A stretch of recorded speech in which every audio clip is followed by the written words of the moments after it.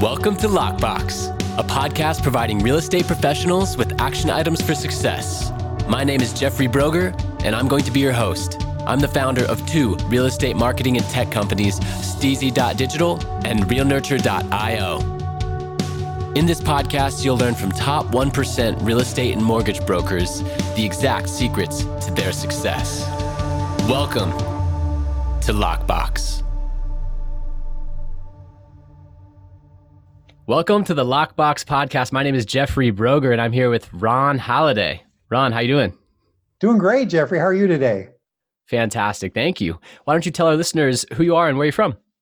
Well, as you mentioned, my name's Ron Halliday. I live in Minneapolis, and we're busy investing in real estate.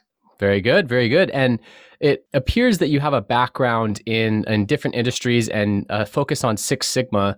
And, you've now brought that into the commercial real estate space. So why don't you tell your story of how you got into real estate? Sure, absolutely. Yeah, I spent 20 years as a continuous improvement professional, what they call a Lean Six Sigma black belt. So my job was really helping industries make their processes, better, faster, cheaper. So I worked for a number of different companies in many industries, really started out in the foundry and machining industry. And I took head jobs with information services, all sorts of manufacturing, worked for MoneyGram International for a while, pure business, IT type processes, worked for a food service company that made donut icings and that sort of thing. Did some consulting, all over the Midwest and actually down as far as Mexico for different businesses. So it's very interesting. I enjoyed doing it, but actually kind of the real estate came in. My wife was a nurse, and she retired about 5-6 years ago now. And when she retired, she decided she wanted to do something different. So she went out and got a real estate license. And so we got interested in real estate. She drugged me to all these meetings and, boot camps and everything. And we ran across fortune builders. So we kind of joined up with them and got sort of an intensive education in real estate.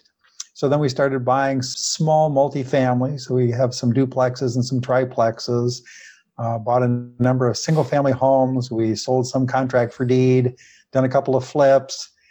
Then we decided that the smaller properties, there just wasn't enough bang for the buck. It just seemed like there was a lot of work for the amount of return.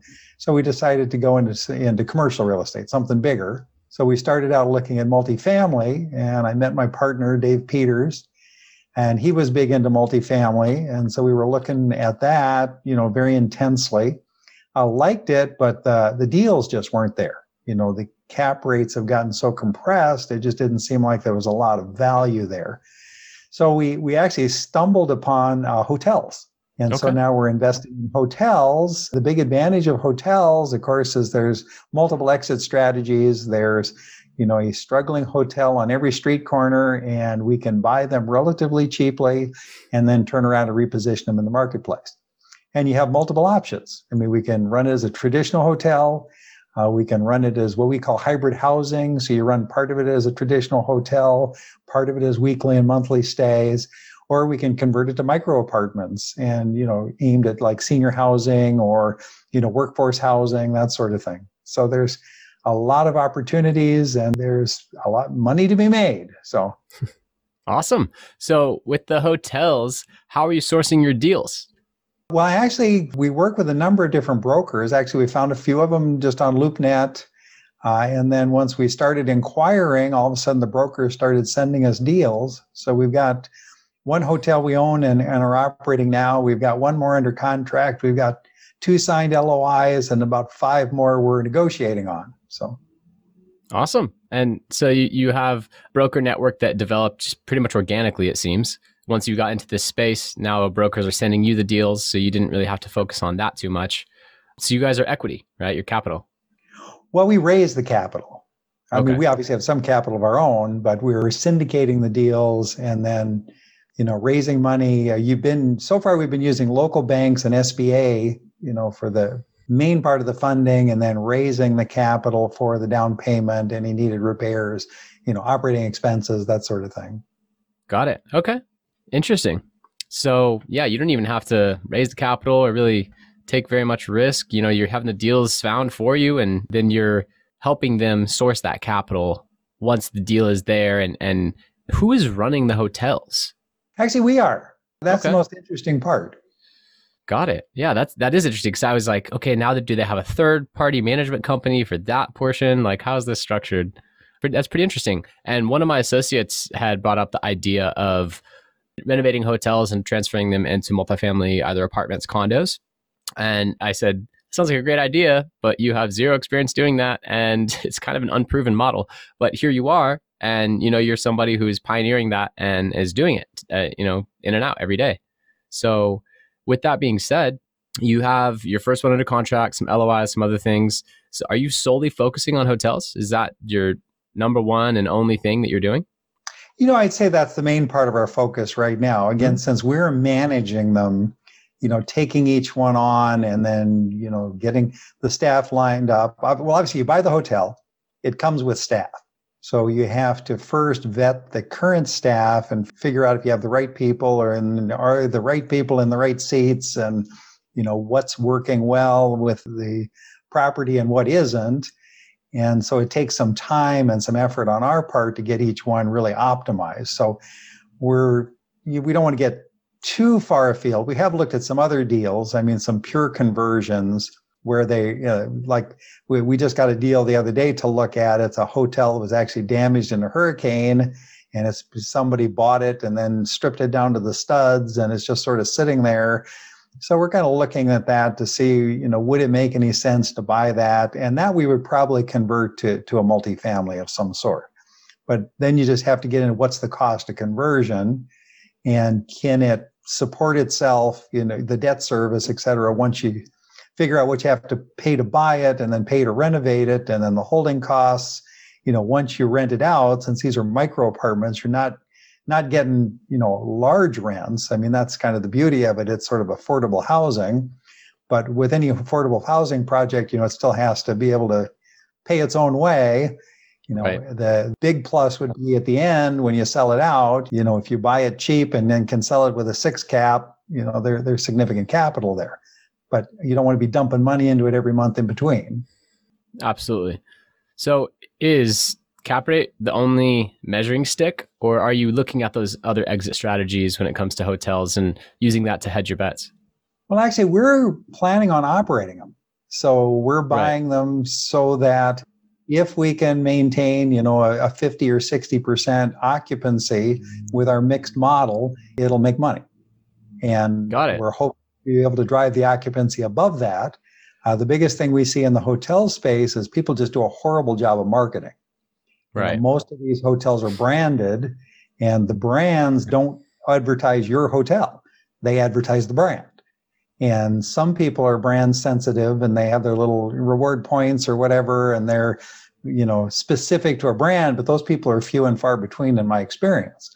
Most people who are coming into town, if you're just going to stay for a few nights, you want a comfortable bed, free breakfast, and, it's clean and it's safe. That's all people want. And if it's, $10 cheaper than the Hilton, that's generally what they're going to go for.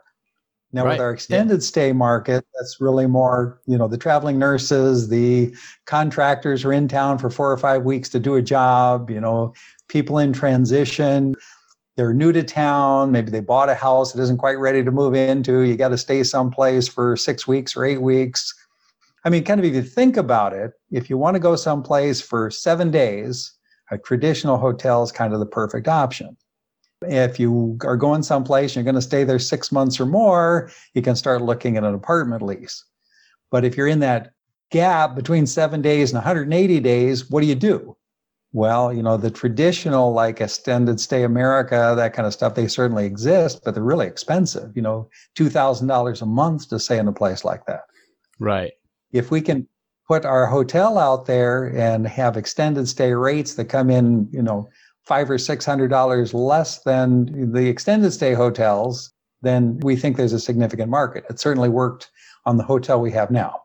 And it really goes down a lot, as I said, to marketing. So a lot of internet marketing and just letting people know it's out there. Well, now you're speaking my language. Who's doing your internet marketing for you? Do you have a firm that you work with? There is a firm here in town we've been working with, but we're using a lot of Google AdWords and, Facebook type marketing, that sort of thing. Again, I'm not the marketing genius. My partner handles that side of it, but I know that we're doing a lot of it, and it ain't Awesome. cheap, but it's working. Right. Well, there you go. I mean, if it's filling and you're at that 60% plus occupancy, or at least getting there on your timeline, then it's doing its job, right? Yeah. Well, the one we have now is actually full. It's 100% Amazing. full. Well, there you go. So when you're looking at these deals, because this is such a new space, I find it hard to value. You're looking at buy and hold older hotels that you can get a deal on. And the way that you look at the break even is what rent can we charge or room rates can we charge at 60% occupancy, and that your overall measuring stick. Is that right? Yeah, that's kind of it in a nutshell. I mean, we'll look at a property and say, okay, what is it going to cost to buy it? What does the owner want for it? Then, since we're looking at older hotels, and a lot of hotels were struggling before COVID. Yeah, now they're just obviously crushed. They did worse after COVID, and so they've been losing money for some period of time. And as with any business, if they're not making money, what tends to get sacrificed first is maintenance. And so there's deferred maintenance. And so what is it going to cost to bring it up to snuff so that we can have a really good product we can bring to the marketplace?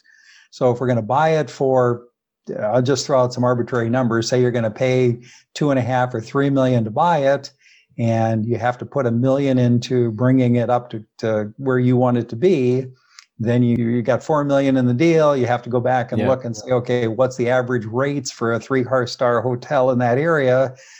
That's the most you can get on your nightly rate. And then you can, ratchet it down a little bit there for the weekly and monthly and see where it goes and see how long it's going to take to recoup. Yep. And then it goes to the city too, because most cities have zoning, as I'm sure you're aware. And in some places, hotels have a different zoning than multifamily. And so if it's zoned for hotels right now, the city may or may not be amenable to changing it to multifamily. Or they want multifamily. It just depends on what their need is. And so we look at that side of the equation too. What does the city want? What does the community need? Where is the, highest and best use for this particular property? And then, well, there you go. Do that. Highest and best use. So as a real estate agent myself and a marketer, talking about going to the city and trying to rezone something is like my worst nightmare. Like, I want to stay so far away from that. I don't even want to be a part of that. That's my view. That's going to take months. It's probably not even going to go through. Let's just do something else with it. But you're going that extra mile. And in certain cases, you're prepared, if I'm understanding you correctly, to go have a hotel rezoned as multifamily, and then go through that process, and then also fix it up and keep it, which is interesting. I'm curious if, as this idea develops and more people get into the market, if there will be a flip, kind of like a 6-12 month multifamily flip type of mindset, where someone comes in, they buy something that is, like you said, in disrepair. They do the repairs and they raise the rent or the room rates. And then 6 months later, 12 months later, they sell it for a 13x multiplier on room rates that have been raised, right? And then they can profit X in 6 months, and the money is turning really fast. I know a lot of multifamily guys that do that. But because this hotel thing is so new, it's not like you have all these buyers out there waiting to purchase these freshly refurbished hotels. So do you foresee that in the future? It certainly could happen. I think the issue right now really is that a hotel is much more of a business than it is a real estate investment per se. Because multifamily, pure multifamily, traditional multifamily is a real estate investment, right? You invest money in the property. Most multifamily deals, they have outside management that they pay. It's really not terribly hands-on after you get past the due diligence, the closing, the, rent it up, get it going, and then just let it really run. So I think people understand that. And so there's many buyers out there that want to take that on. They're willing to make the investment. I don't think there's too many people right now that want to take on managing a hotel. Right. And we haven't found any good third-party people who could manage it the way we want to manage it, right? This is kind of a new business model. And so there just isn't the competition out there right now. Will there be in the future? I think there will, because, hotels are really struggling right now. There's, hotels going out of business every which way. And with all the, PPP money and all that stuff that's extended people, longer than they would have made it otherwise, we haven't really seen the crest of the foreclosures and the issues coming up yet. But I think we're running to the end of that. And pretty soon there's going to be a lot more hotels on the market. I mean, they were just overbuilt, and there just isn't the demand to support them, and even without COVID. And then you had COVID on top of it. It's just a whole different kettle of fish. Yeah, obviously, everyone's looking at the future with their version of a crystal ball, and I appreciate that future glance. I think that's really spot on, and it's based on data, which is a lot more accurate than some people just going off of a feeling. So yeah, I appreciate that. And I want to talk to you a little bit about the Six Sigma approach that you've been able to bring into a commercial real estate firm. My listeners are top 1% real estate and then mortgage brokers. So the Six Sigma formula, format, concept, you're a Six Sigma black belt. It's heavy in lean, right? Being as lean as possible, creating, if I understand correctly, I'm going to let you talk here in a second, but creating pull at the end of the supply chain so that you're not just like trying to push products that aren't being bought. Like there's a lot that goes in that. And I'm really curious, what insights you brought to a commercial real estate team that you've been able to then stay super lean, be running on, data and analytics, and just really making smart moves from day one. Can you elaborate on that? Sure, I can try. A little bit of history. Six Sigma really came out of Motorola in the 80s. Okay. And it's very much data driven, statistically driven. So it's very much about the math. So I wasn't totally wrong. No, you were right. You were right. But what they were looking at, they were running a silicone foundry. So basically they were making ICs. And in the 80s, when you made ICs, you start with a big wafer chip, you put it in this machine and you deposit all kinds of ions on it and you do all this stuff. And there's all these things happening. You get all done. And then you take that chip and bust it up into the individual ICs. And what they were finding is that one run, they'd have 90% good ICs, and the next one, they'd only have 70% good ICs. And the difference in value was, $1 million. Right. They were very expensive in the 80s. Right. So they started looking at what are the inputs to the process that actually determine the output. Obviously, a lot of the inputs are going in. Some of them really make a difference and some don't make that much difference. And so they started doing statistical analysis and what's called design of experiments and things to figure out what inputs control the output so they could get what they wanted. And that became sort of a school of continuous improvement. Now, lean manufacturing really came out of Japan and out of, a whole different mindset. After the Second World War, the Japanese really didn't have much of anything. I mean, they'd been bombed out and their industry was in a shambles, et cetera. And our government decided we should go in and help them rebuild what was called the Marshall Plan. And with the idea that if we could take Germany and Japan and make them contributing members of the international community, we wouldn't have to have World War III. Okay. And so that's kind of what we did. We went in there, we helped them build up their industries, et cetera. And Dr. Deming and Dr. Duran, some continuous improvement experts of the time, went over there and helped them.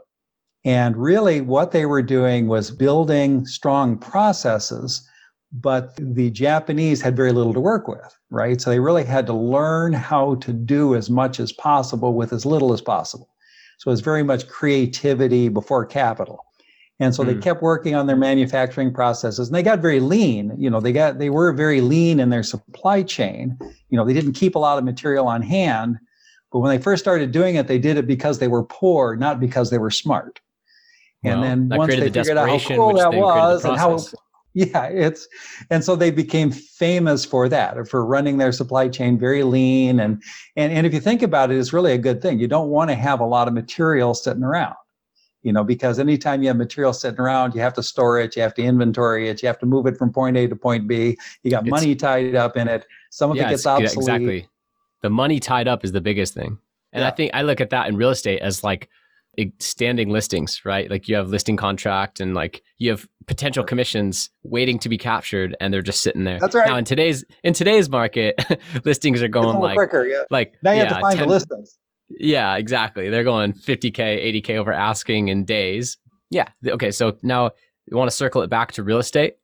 Yeah. Oh, absolutely. I'm sorry. You get me started on the soapbox and God only knows what's going to happen. I think that was a great explanation. Now everyone is, understanding of Six Sigma, Lean, and that they're different, but they all kind of serve this same purpose that you are now offering this commercial real estate brokers you've joined or partnered with. Right. Yep. And absolutely. And kind of what's happened in recent years is become Lean Six Sigma. So they kind of doing tools from both the statistical tools from Six Sigma, the Lean tools from Lean, the, eliminating waste, which is what it's all about. But anyway, bringing it back to real estate, where it really fits in is building those strong bulletproof processes.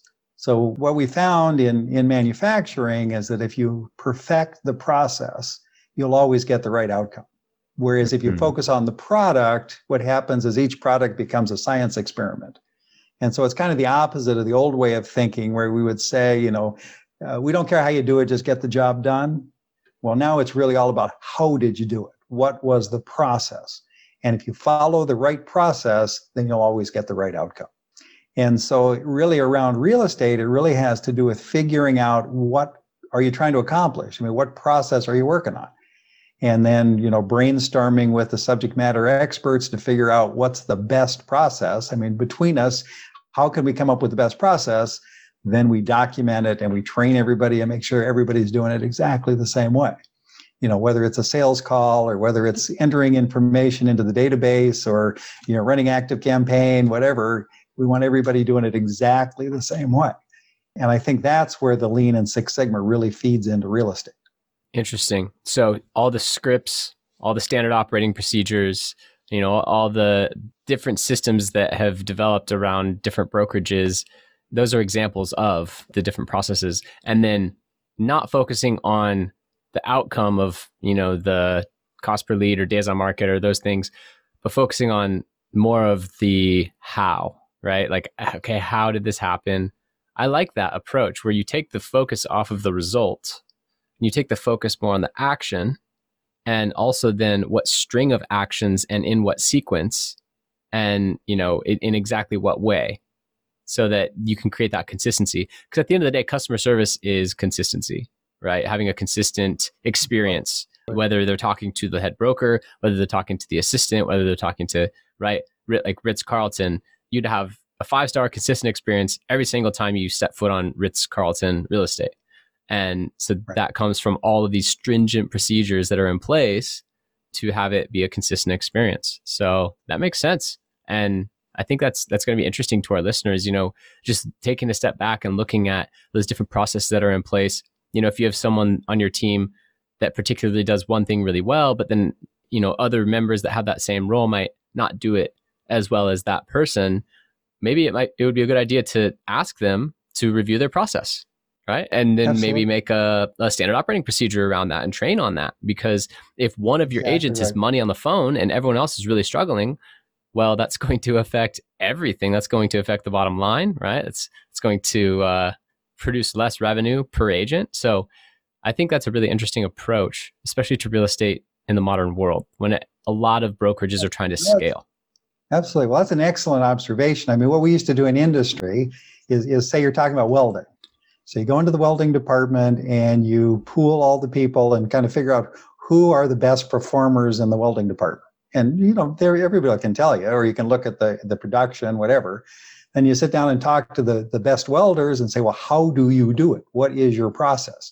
And you sort of map out the process. And then if you have 2 or 3 experts, they can each talk about their process. It's probably slightly different. Work together and figure out, well, what's the best process? Right. Then document it, train everybody to do it the same way. And now everybody's performing at the level or very close to the level of your better performers, whereas before they were lagging because they were following a different process and it wasn't as good. Right. So you mentioned Active Campaign, and that might just be one software that came to mind, but do you have a standard operating procedure software that you use? Something to document these? Don't per se. I mean, what I've always used is Visio. So do what we call a Okay. process map. And so basically it's just little boxes with each step and an arrow to the next step. And if there's a decision, you put the decision in here. If it's this, you go here. And if it's that, you go over there. And, just document them out that way. And then to map the process and then go back to either your Word documents or whatever and actually, write out the instructions, what we call it. And then, of course, screenshots, if it has to do with the computer. Often we use, just pictures and things, do this, click this button, put this box over here, put that piece of information there, like that sort of thing. Right. Okay. That makes sense. And I use, it's like draw.io or something like that. It's a Google, I'm in the Google suite of products for my business. So I use Drive, and then it's a Google Drive edition, but it's totally free, but you just have to download the little Chrome plugin, and then you can do exactly what you're describing. Boxes, arrows. Like I have a customer service SOP flowchart, and my customer service, representative can then go through it. And if a question comes up, boom, here's the answer. If it's something new, they can ask me and then add it to it. Right. So it has over time increased customer service to the end user and taken my time from doing that off the table. So it's a win-win. Yeah. So you kind of got a combination of the process map and like a decision tree kind of thing. That's great. Yeah, absolutely. So that's really interesting that, it's in line with what you're describing. And really, I think the biggest takeaway was focusing on the how and being open to that collective feedback and that masterminding of like, okay, this person, everyone agrees this person is great at this, right? Yes, and then buy everybody into it and then like do a little case study on them. And I think that's a really good process. And, what if brokers out there were to do this on different areas of their business? And if their goal was to double top line revenue, right? They want to go from 100 million in transactions to 200 million in 12 months. Mm-hmm. Well, instead of looking at that one number and trying to double it, what if they increased their conversion rate by 0.5%? And they increased that conversion rate from, lead to an appointment by, 10%, and then so that overall their conversion rate for online leads went from 1% to 1.5%.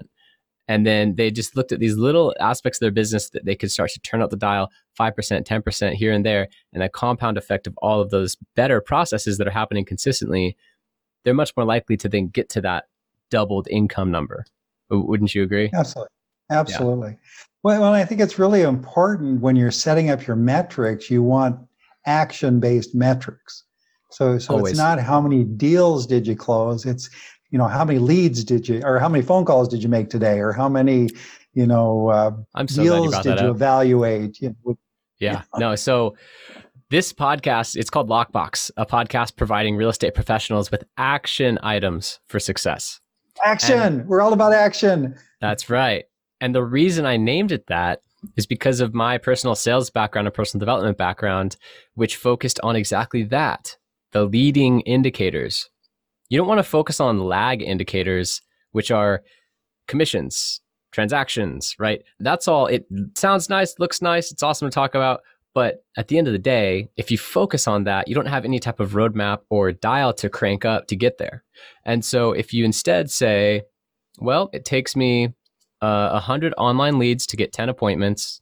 And when I then go on those 10 appointments, I end up getting, whatever it is, 50%, say. 50% of them get either a buyer broker agreement or listing agreement with me. And then of those, 80% close. Now you have some numbers you can tweak, right? Now you have, if appointments are your KPI, cool. Now do you focus on how many appointments do I need to get to X in total volume? Now, if you want to do 2X, do twice as many appointments. Cool. There you go. Exactly right? Yeah. I like that math. Yeah, exactly. So that blew me away when I worked at Cutco Cutlery as an 18-year-old. And the story is that I went to my first semester of college. I was paying for school myself. College was way more expensive than I thought it was going to be. I came back. I didn't have gas in the tank to drive home. And I had a reorder from someone that over summer that said, hey, I want to get a Christmas gift for my daughter. That reorder commission check of $120 got me home. I barely made it. And then I went into my office and said, hey, I remember that over summer, you, Mr. Manager, told me that if I ever needed to make a certain amount of money in a certain amount of time to come to you and you would help me break it down. I need $3,000 in 30 days before I go back to school. Nowadays doesn't seem like a lot. Back when I'm 18 turning 19, that's gargantuan, right? Like that's what kids make in the summer. And I'm trying to make it in 30 days. And so he very calmly said, awesome, let's go. He walked me to a piece of paper and he said, your current commission level is 15%, right? And then at this level of sales, you'll break into 20%. So that 20% of every sale you'll make back in commission. And then here's where you hit 25%. So he tiered it out. And then he said, based on this, and then Cutco's average numbers of call to appointment ratio, you're going to need to make this many phone calls. If you make that many phone calls in the month, which broke down to like 27 phone calls a day, it wasn't even a lot. But he said, if you make that many phone calls in 30 days, you'll make that amount of money. And that was just like mind blowing to me that it could be that mathematic, right? And it could be that cut and dry. And sure enough, I made the phone calls and I made the money. So then I had conviction to this process. And now, 10 years later, I'm applying that to my business today. So I think it's a really key thing to take away is focus on those leading actions, those leading indicators, phone calls, appointments, whatever it is for you.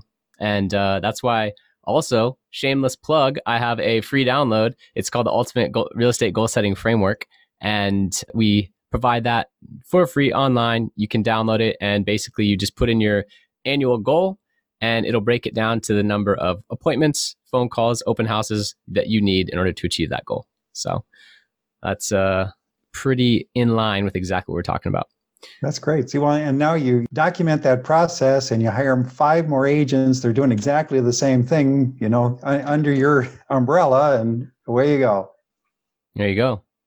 So when you're thinking about different aspects of your business and what you have going on, what do you use as a process to evaluate how to say no to things? Is there anything there where if you get some type of new offer, whether it be a new deal or a new marketing company trying to pitch you or a new, shiny object that you're like, oh, you want to be distracted by it because that's, I think, human nature. What's your process for saying, you know what? No, I'm not going to do that. I'm going to focus on this. Well, I have to say that's an area I struggle a little bit. Most people do. Shiny object, squirrel. Yeah. But I'd say that the thing that's helped me the most is really defining what we're looking for. So my partner and I sat down and we brainstormed, what exactly are we looking for? What's the perfect property for us? And so we decided we want to buy hotels that are built between 75 and 2,000, 85 doors and up, interior corridor, not excessive deferred maintenance, in an MSA of 100,000 or more. So That's our criteria. So if anything comes that doesn't fit that criteria, out the door. Now, obviously, I just told you we were looking at one that's been gutted to the studs and it's in North Carolina, whatever. Right. So we're not totally following our rule, but that's helped me a lot because we get so many deals coming our way. You have to have something to kind of thin the herd so you even know which ones to look at. That's interesting because I've heard that the most important thing in commercial real estate and investor type of real estate mainly is finding the deal. Like that's always the toughest thing, and you're saying that there's this like massive abundance of deals coming through that you guys are, sometimes like weeding through or saying no to. So is that all coming from that broker network and the brokers that you've been in touch with? It's coming from brokers, but really there's just a ton out on LoopNet. Right now, distressed hotels are literally a dime a dozen. They're everywhere. Well, there you go. It's a place of opportunity for anyone else out there. Not to create too much competition for Ron here and his team, but he's looking for a very specific type, right? He mentioned those metrics. If you're okay with taking on different types, what maybe newer, right? Maybe after 2000 that he's not targeting, or maybe the ones that are, you don't care about deferred maintenance, like you'll put $1 million into it or whatever. Yeah, I think there's a lot of opportunity there. And you said LoopNet? Yeah, LoopNet is just a free service. It's actually the free version of CoStar, which is where they list commercial real estate. Got it. All right. Well, I like it. We've got the best leads from the brokers. As I say, we started out looking at ones on LoopNet, just anything we found that looked halfway interesting, call the broker, start talking to them, let them know what we're interested in. It seems like every one of them had a pocket listing that hadn't come out yet, that, it was better than the stuff we found online. So I think it really is the broker network is the key, but there's lots of them out there. But you're right. I mean, and we're focused in the Midwest, so we're only looking at stuff within a 12-hour drive in Minneapolis, because we want to get our processes honed and our systems all humming before we decide to leverage outside of that area. Right. That makes sense for sure. And what you said about you putting in the footwork initially, which then attracted the attention, I think that's also key, right?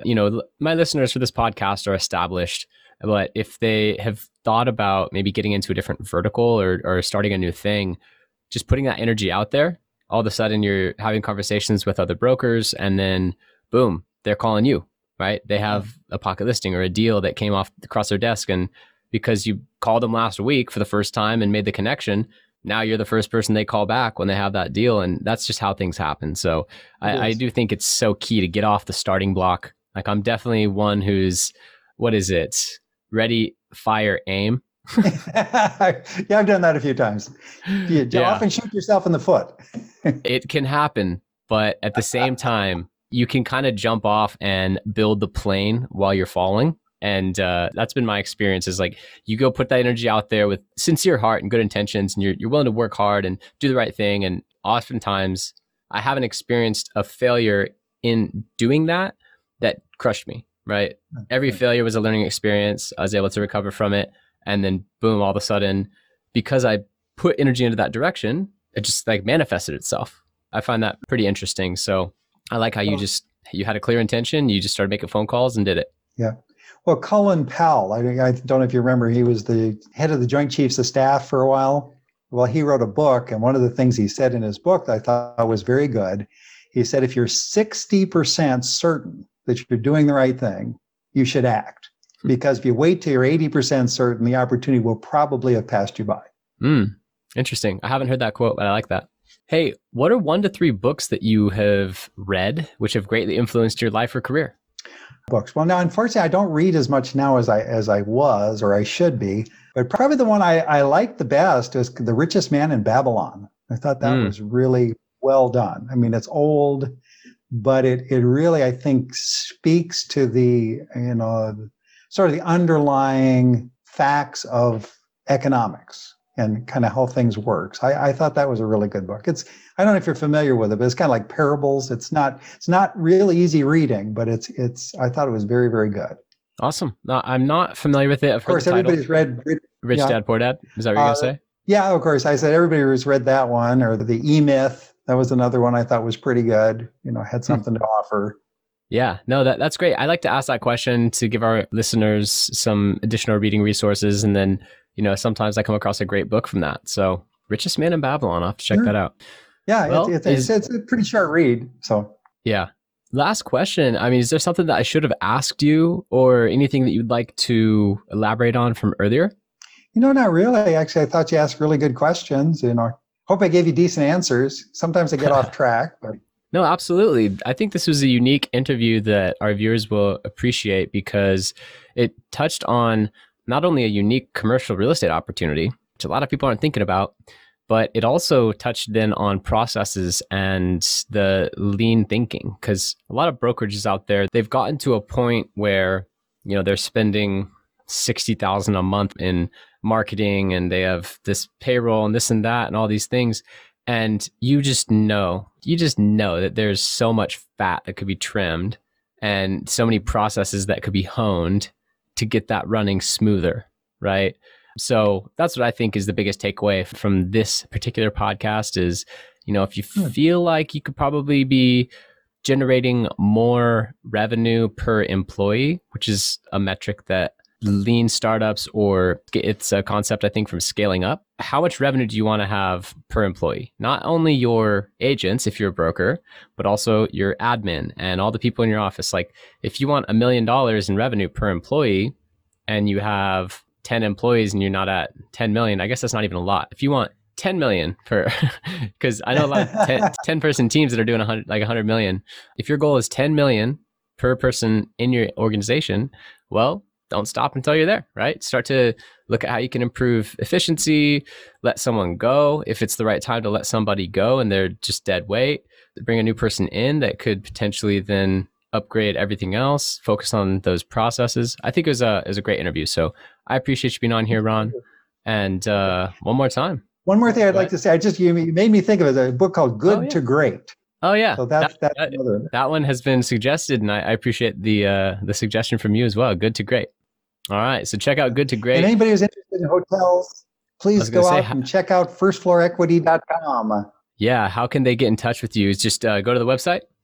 That's probably the easiest way, firstfloorequity.com, or you can send me an email, ron@firstfloorequity.com. Love to talk to anybody who's interested in hotels or interested in investing in commercial real estate or just want to chat. Awesome. And once again, your position in that is not the broker. Your position in that is kind of putting together the deal, securing the capital, right? Am I positioning you in the right way so that people know why they would be calling you? Yeah. Well, my partner and I'm really more the acquisition guy. So I do most of the financial analysis and looking at the deals, that sort of thing. He's really on the raising the capital and working with the SEC attorneys and doing that side of it. Got it. And then together we sort of manage them, sort of a shared responsibility. So, but again, if you got any questions, if I can't answer them, my partner David can, or we know people who can. So please feel free to reach out. Awesome. Ron Halliday, everyone. Once again, thank you so much for being here. And I know that a lot of people out there are going to get some value from this that they had no idea, right? I think it was a unique interview and I appreciate it. So thanks for being here. Thank you so much for having me. You got it. Thank you for listening.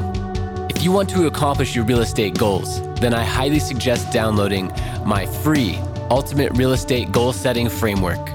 The link is in the description of the show, and it will help you break down your annual income goal into the amount of phone calls, appointments, or open houses you need in order to achieve that goal. Thank you so much, and we'll see you next time.